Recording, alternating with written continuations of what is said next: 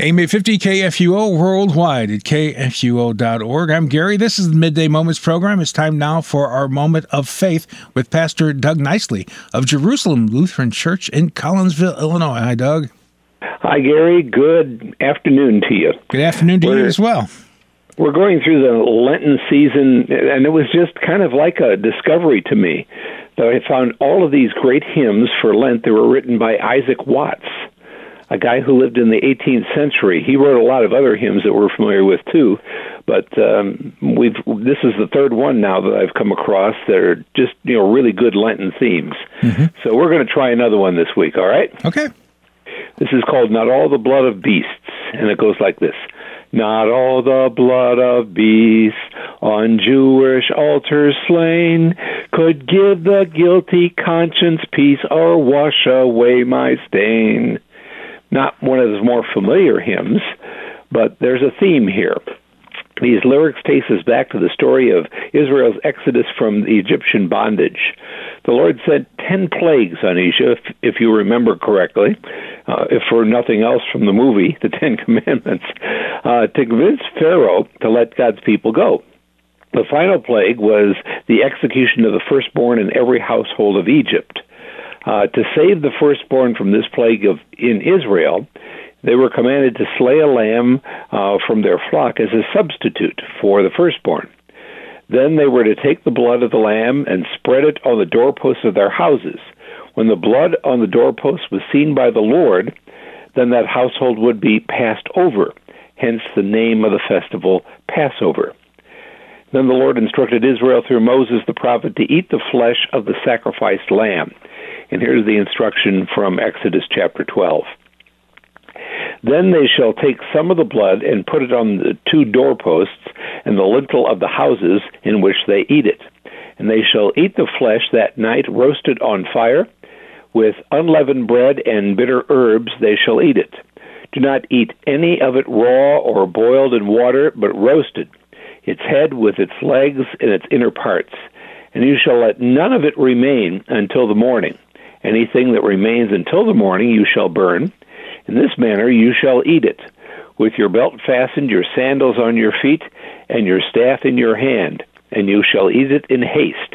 It is the Lord's Passover. For I will pass through the land of Egypt that night, and I will strike all the firstborn in the land of Egypt, both man and beast, and on all the gods of Egypt I will execute judgments. I am the Lord.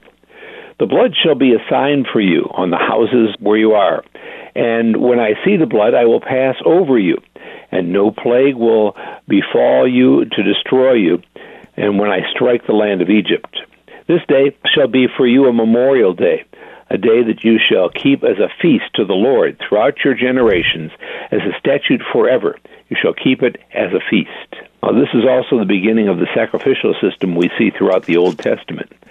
In the system, an animal was slain to atone for the sins of the one who offered up the sacrifice. The problem, as it is described in the New Testament letter to the Hebrews, is that such sacrifices were insufficient because such sacrifices were incapable of taking away our sin. And here's a couple of verses from the apostle in the 10th chapter of Hebrews. And every priest stands daily at his service, offering repeatedly the same sacrifices which can never take away sins. But when Christ offered for all time a single sacrifice for sins, he sat down at the right hand of God, waiting from that time until his enemies should be made a footstool under his feet.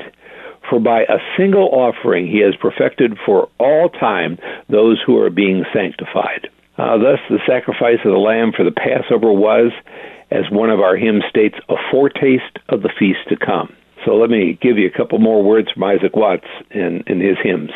But Christ the heavenly Lamb takes all our sins away, a sacrifice of nobler name and richer blood than they.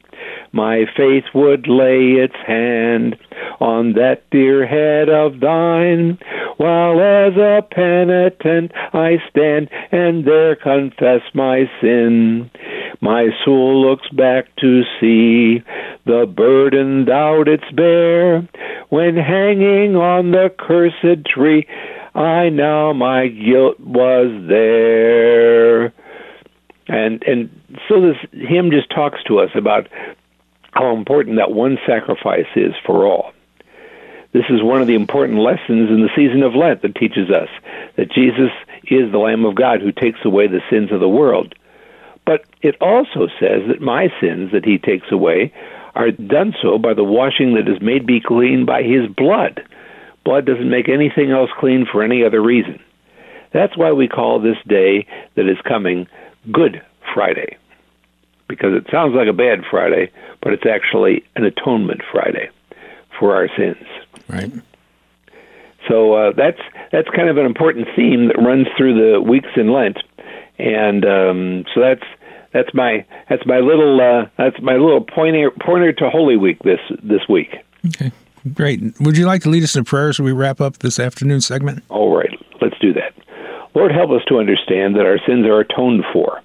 This doesn't mean that we cease to sin or that we will not die physically, but we will live again. And this is our blessing from you, that you sent your Son Jesus to us as the once-for-all Passover Lamb.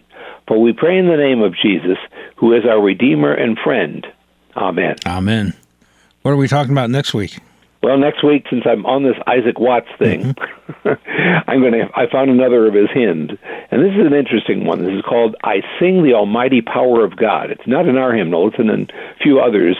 This hymn talks to us about how our priorities have been changed because of the atoning sacrifice of Jesus. So this is a, if you will, a what does this mean of what it is that we're talking about today. Sounds good. Look forward to it.